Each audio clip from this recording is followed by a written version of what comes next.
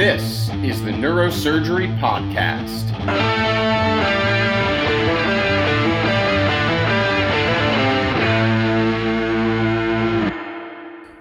Welcome back to the Neurosurgery Podcast. We are continuing our mini-series on all of the programs in North America, and we are very delighted today to be joined by Dr. John Heiss. John, welcome to the podcast. Thank you, Mike. I'm glad to be here, and I'm excited to answer your questions. Great. Well, as you know, this is going to serve as an introduction for folks out there to your program at the National Institutes of Health, the NIH. And your program is really quite unique. So, John, why don't you walk through a little bit about how that program lays out and what the years look like? Okay. Well, the program now is really integrated very closely with MedStar Georgetown hospitals in the Washington, D.C. area. So now we're all a Metro Washington, D.C. program.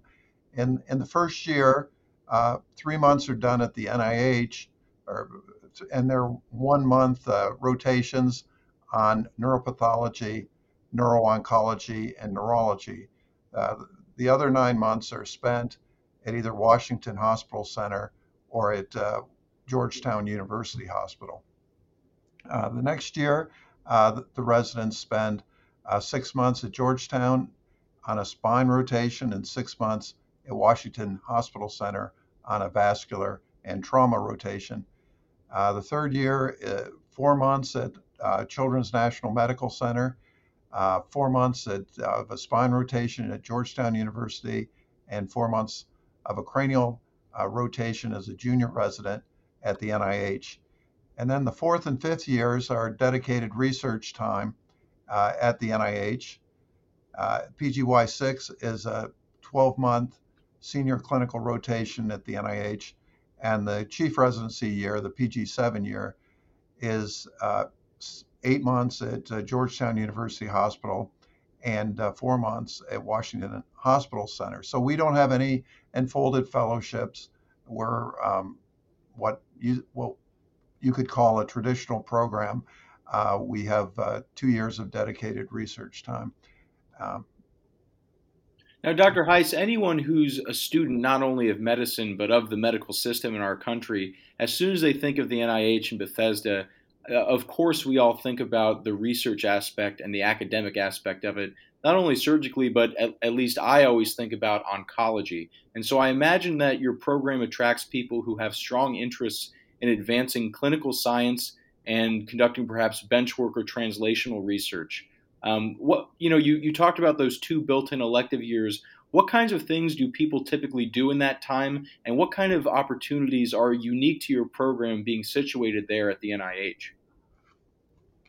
Well, the strong points of the NIH as far as neurosurgery have always been functional neurosurgery, and neuro-oncology and pituitary neurosurgery, and to a lesser extent, Chiari, syringomyelia. Most people who come to do research at the NIH are interested in neuro-oncology, but we also have a very strong functional program with Karim Zaghloul, who is our acting chair and who heads our functional unit here. So, but really the sky's the limit. If you want to do other types of research that are related to the neurosciences, you don't have to do your research in the surgical neurology branch.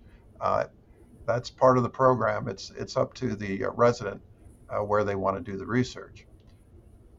So, Dr. Heiss, I'm glad you gave that introduction about the years of rotations for the residents, because I imagine that most people come in thinking that NIH is mostly about research and that the clinical experience, if you will, might suffer. But these residents are rotating to multiple hospitals in the community in the area and an academic center, so they're getting a broad swath of experience, right? Is that correct? Yes, that's correct. Washington Hospital Centers, Central City Hospital, probably as you have in Miami, and so you see a lot of trauma, a lot of vascular disease, and you see a very diverse population of patients. Georgetown Hospital, more well-to-do patients, but all people have neurosurgical problems, so they treat them there. And then the Children's National uh, Medical Center that sees all sorts of pediatric patients throughout the area, so that has quite a draw as far as population. As far as official certifications and degrees go, obviously an MD is intended to give you expertise in clinical matters and treating patients. But of course, the PhD is sort of the culmination in the research realm, right? So, in terms of people who are applying, how does your program relate to the whole PhD process? In other words, do you strongly encourage people with a PhD to apply? Do folks coming to your program have the opportunity to get a PhD during their training? Is a PhD something that is rendered more of sort of an accoutrement and not necessary if you spent the time at NIH doing the actual bench research? How do you see it all fitting together for your program? Well, the answer to that is yes. So we really, as any other program, we're looking for the cream of the crop. We're looking for the best and the brightest. If you have an MD and you've pursued research and uh, you're interested in being a clinician scientist or a neurosurgeon scientist, that's what we're looking for. Um, so certainly we look at the PhD. We also look at, like any other program, at who's AOA, who's at the top of the class, who's at a research intensive university, who's published, and all those are metrics of what their past academic and scholarly scientific pursuits, and past is prologue, as they have on the Supreme Court building. So we think, but not so we're not really looking for potential without any evidence of productivity. We are looking for some productivity. So if you're an MD and you haven't published any papers, I don't think you're going to get an interview at the NIH. But if you have an MD and you have an earnest desire and you've had some to do research and you've had some research productivity uh, and good grades in medical school, we really will interview you. And if you have a PhD and you haven't published anything, then we think, well, yeah, you had the opportunity, but you didn't take advantage of it. So that PhD probably wouldn't get an interview. Of course, if you're a PhD and you have 3 papers in science, I'm sure you'd get an interview at the NIH, but not necessarily if your letter said that you had, 4 thumbs and you can't operate and patients hate you. So I mean, you to finish, the worst thing that could happen would someone would get to PGY7 year and they could do research, but they couldn't do neurosurgery. We really don't want that outcome. We want someone to be an excellent neurosurgeon when they finish, and we want them to be good enough in research. So either with mentoring or right out of the chute after they graduate, to be able to establish a lab at an academic center. Well, Dr. Heiss, part of finishing with that excellent training, as you noted, is, finishing training. And part of that requires psychological health and kind of getting through the long slog of 7 years of training. And so I know one of the key things that people focus on during the interview process and when they're able to hopefully this year visit some programs is where they're going to be living, where they're going to be working for this long training program. So maybe if you could say a few words about Bethesda, about the various areas where these hospitals are that the residents rotate, and things you've noticed the residents like about the area, things that that they do in their spare time. Maybe you could sell the applicants on the region besides the training program. Well, the Washington, D.C. area is beautiful. It's a Four Seasons um, community. Not as cold as Boston in the winter, but not as warm as Miami.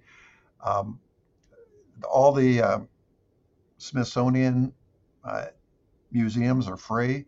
The zoo's free. So there's a Chinatown here. There's a Koreatown. There's all sorts of ethnic communities. in the DC area. Um, the nightlife is excellent. You don't want to stay out past 2 o'clock because then it might be dangerous in certain areas of the city. But that's what your parents told you when you were 16. Um, Georgetown's really hopping. They have a active university there. You can get a very expensive meal there, or at a real posh restaurant, or you can have fast food at a lot of places. So it's um, it's a healthy community. It's not a smokestack community. Many government workers, high standard of living. Um, we have an excellent metro system.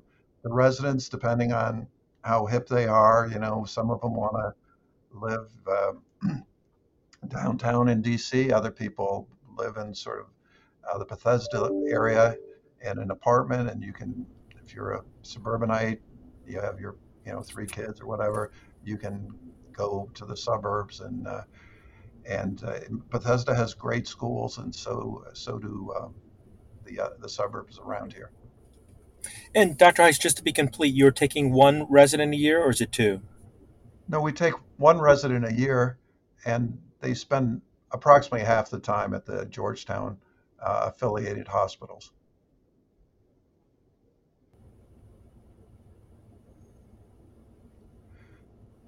Excellent. Well, Dr. Heiss, we don't want to take too much of your time out of your busy day. I would like to ask for the people listening, if anyone had specific questions and wanted to follow up, you can always reach out to us at the neurosurgery podcast at gmail.com, and we'll forward that to Dr. Heiss. But also, we'll get the direct contact information. And so if anyone has specific questions, we'll make that available to our listeners. So, Dr. Heiss, thanks so much for giving us your time and sharing your program details with all the applicants this year listening to the Neurosurgery Podcast. Okay, thank you.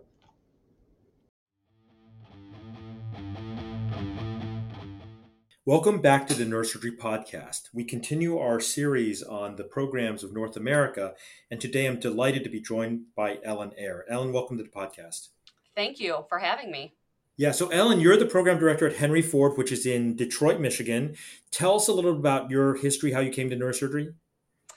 I came to neurosurgery, I think, from a love of neuroscience. I always was doing neuroscience research and actually did a PhD and MD PhD combined program in neuroscience.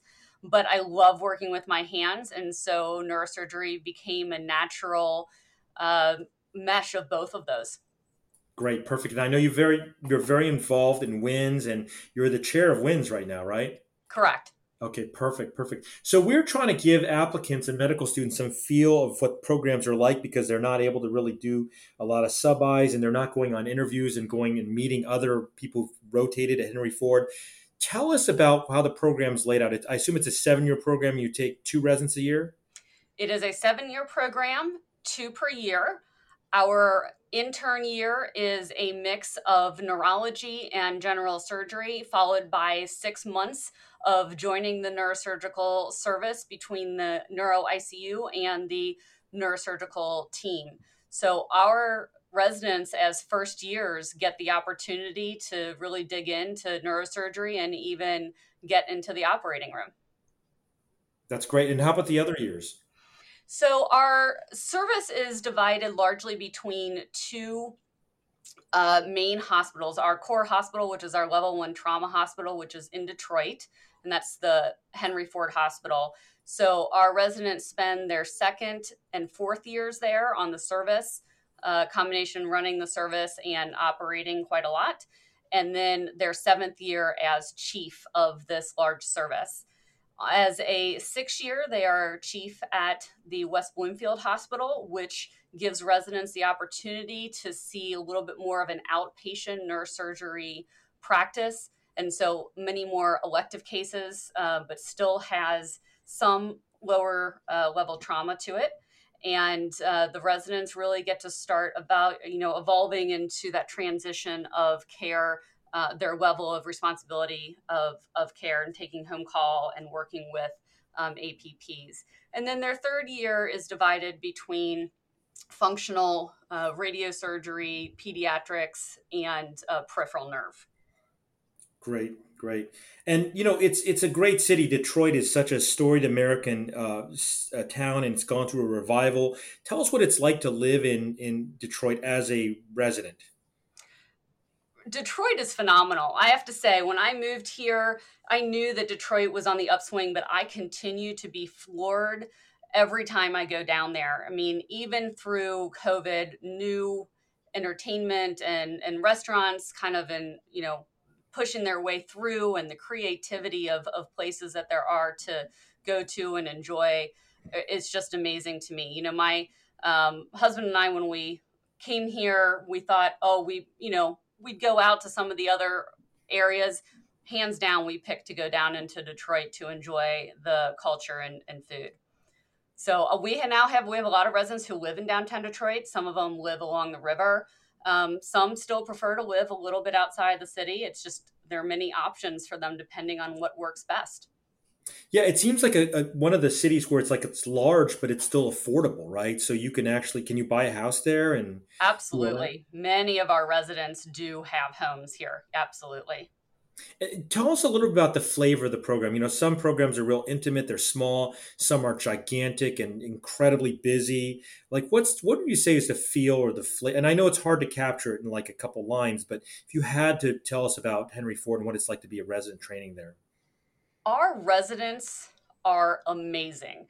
They support each other and push each other at the same time.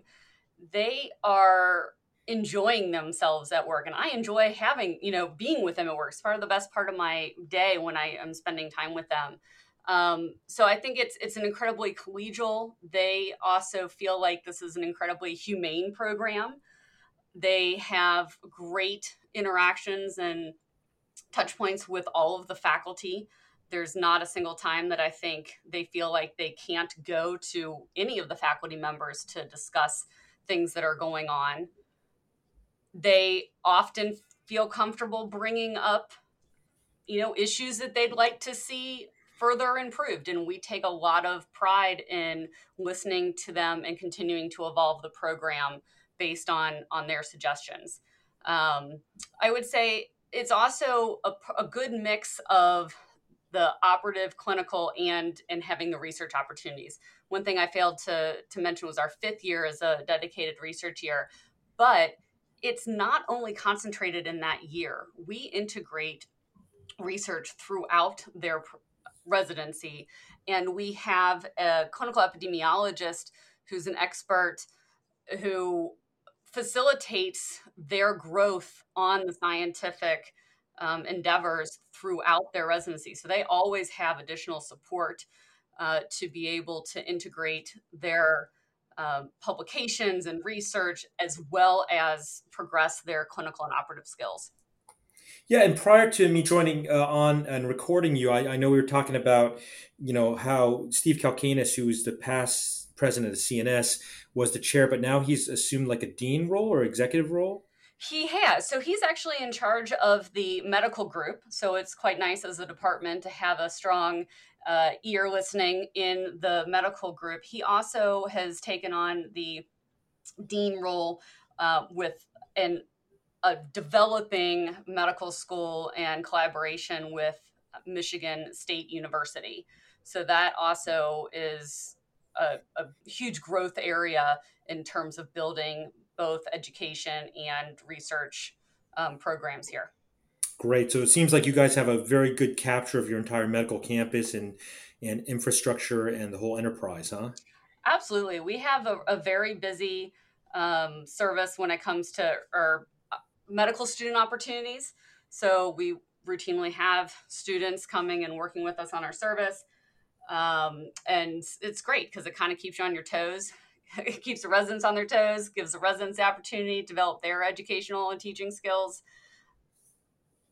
And is there a special kind of applicant you look for? I know that everybody wants the best people, but is there something special that you guys look for in your applicants that might be a little different than the other programs? We're really looking for people who are down to earth, I would say, that, put their head down, get the work done, are willing to to question where they can do better and look for ways to do better, and also help each other out and be, giving and supportive of their colleagues along the way. That's really a great message. I think that that's what we need more of in neurosurgery is collaboration and people get along. And certainly, if you're going to spend 7 years in a place, you want to be in a place where you feel comfortable with almost like a neurosurgery family, right? It is truly family. I can definitely see that. These last couple years have been a struggle everywhere, but watching the team helping each other through all of those ups and downs, and kind of frankly, the staff are in it with them. So it's been very heartening. Well, Ellen, is there any message you want to send out to the applicants out there? Maybe I know you're very active in WINS and you're very active in recruiting underrepresented minorities, if you will, and women. Any message you want to send out to the medical students of the world? I guess there are two main things. One is Detroit is awesome. And when we've been able to show off the city in person, people truly understand that and are excited to be here. The other is that we're a program that is heavily invested in developing our residents for their future goals, and we are able to do that because we can help promote them. If their goals are more academic, their research, we have the infrastructure and support there to get involved from a national perspective in the societies or the CSNS. In fact, one of our residents is a CSNS fellow for this year, to be excellent, clinicians, hands down. I would let any of them operate on me or my family at the time that they graduate. So I feel like we're well-rounded. We're also focused on helping our residents achieve what their goals are. Yeah, that's a great message. I like that. That's a wonderful message to have. So, well, thank you for coming on our podcast. Thank you for sharing your thoughts about Henry Ford, and good luck in the match. Thanks so much for having me.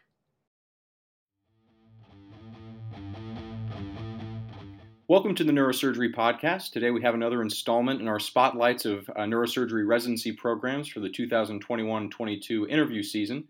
Today I'm very happy to be joined by Dr. Clemens Schirmer. He's currently the chair of the AANS-CNS cerebrovascular section, and more relevant for today, he serves as the program director at Geisinger in Pennsylvania. Dr. Schirmer, welcome back to the Neurosurgery Podcast. Happy to be here. Thank you so much for having me.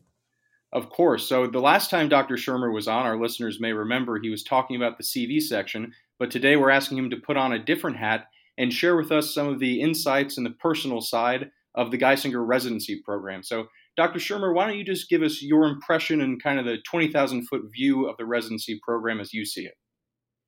Absolutely, and I'm delighted to have that opportunity. I think one of the noblest causes for us as practicing neurosurgeons is really to think about attracting the future generations. And one of the things that was always impressed on me is that we got to make sure that there's some people around who will take care of us when we need them.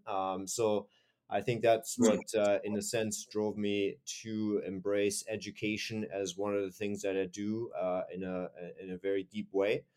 And Geisinger is a very interesting program. We are located in a somewhat rural, suburban part in the middle of Pennsylvania. Roughly about 2 hours away from some of the larger metropolitan areas on the East Coast, New York, Philadelphia, or even maybe 3 hours away from Washington or the Baltimore-Washington corridor. And Geisinger is an integrated system which offers some interesting ways of thinking about education and what you see as a trainee or a learner here in this program. And integrated means that we not only feature our own health delivery apparatus, several hospitals, outpatient clinics, and the like, but also we have our insurance plan as well as our own medical school. And all this comes together as a larger enterprise and is really also at the disposal of the people that join us for the purpose of training here. And we have a relatively small residency. This was only started a couple of years ago by my predecessors. And we've been really successful building this up over the time. And it's a really clinically heavy program in the sense of that we have many more faculty than we have even residents. We practice neurosurgery in 3 of the hospitals here, and 2 of them are where the residents rotate. In addition, there's also a little bit of a VA rotation because we have a Veterans Affairs hospital just across the street, basically from one of the hospitals here. And that's all at the disposal and an opportunity for residents who really want to engage in this. And in addition to that, we of course have a large infrastructure around research. We do a lot of cerebrovascular research, but also in tumor and spine. And of course, Geisinger has a very specific way of looking at research. We are mostly interested in things like healthcare, delivery, reengineering, outcomes research, genomics, and also big data sets and how to interact with these and drive insights from big data. And as a deliberate choice, we're not that interested in, let's say, cell cultures and animal-based research. We just made that choice as a system several years back that we want to put our focus on those 4 pillars, if you will, and that's been really, really successful, both in neuroscience, in neurosurgery, but also outside of those areas. Wonderful. And I'll just point out for the applicants listening, many people I recall from my interview season were hesitant about approaching or more highly ranking or favoring younger programs and smaller programs. But I'll just point out, for one thing, a small residency complement as compared to a large and busy faculty with a high case volume is excellent for surgical training. You always want to have more cases than residents and not the inverse. And, any program that was founded recently, as yours was, that's just a great chance to get into the ground level and really help establish and set the direction for where something's going to go. So as an applicant, I would not take the youth of a program as any kind of negative point against it. In fact, it's often an opportunity to get yourself in the history books of an institution. But something you said, Dr. Shermer, that tempts me to go down a philosophical road, but I'll try to keep it relevant for today. I really love what you said about thinking about training the people who will take care of us when we get older. That's something that I think we often think about in neurosurgery, but maybe don't talk about as much. And so maybe for today's purposes, when you think about the next generation and who will take care of you and your family and me and your friends when we get older and hopefully don't need, but some of us will need a neurosurgeon, how does that translate to you looking for the ideal new trainee at Geisinger? What kind of person and applicant do you look for to contribute to your culture, your training program there to select the next generation of neurosurgeons? Absolutely. I think that's a really relevant question, both for us here locally, but also for the field at large. As you probably know, neurosurgery has not been known as to be the most diverse of all specialties. And I think one of the things that we need to really do is to look further down this funnel, starting even maybe at the high school level, and really trying to convey what some of the attractive features of this field are, and maybe even dispel some of the myths about this field, right? I mean, it's known as a field that is really special in so many ways, and we, as being part of it, that's what attracted us to the field. But I think we should also not kid ourselves that this is definitely a deterrent to some other people who just don't want to even explore this. And I think that's a loss for us in some cases. I think really trying to look outward and trying to portray the best aspects of this is going to be our challenge going forward. One of the things that we do here locally is that, for one, we do work with our medical school, and the diversity efforts that come through that platform, to really reach out earlier and have more students come through and take a look at this field, because even if they don't choose neurosurgery as their career, it really actually benefits us in the long run if we have more people around in medicine that have at least a faint idea of what we're actually doing. That really will become probably something that will pay off dividends over the long run. And I think we do need to continue to attract the brightest people that we can find, because the only way that we can keep growing and bring the best and highest quality care to our patients, and that will by de facto or by definition include ourselves at some point. That's going to be resting on essentially finding those people who are interested in pushing this field forward. I think it's just simply a prudent investment in the future, and we just got to figure out how to do this. Well, that's a wonderful and a very prescient perspective for you to take. I wonder in our final minutes here, if you could, you referred to the location of Geisinger, as it's a few hours away from the more urban centers, but I wonder if you could describe for us what life is like there where you live, where the residents live. What kind of things do the residents do, and what free time you allow them to have? I think life is wonderful here. It's a really interesting area. There's lots of things you can do outdoors. It is a beautiful scenery. The cost of living is actually really attractive for residents on their limited budget sometimes. And to be fair, and obviously this is a little bit of a, question of what you value personally, right? But it is not so far off the beaten track that you cannot get anywhere if you really want to get out here and want to participate in, let's say, big city life, or if you want to go to the cultural centers that we have here on the East Coast. But it is an area that actually allows you to focus on what you are supposed to do, which is to become a neurosurgeon and really, have I guess, decent lifestyle while you're at it. Our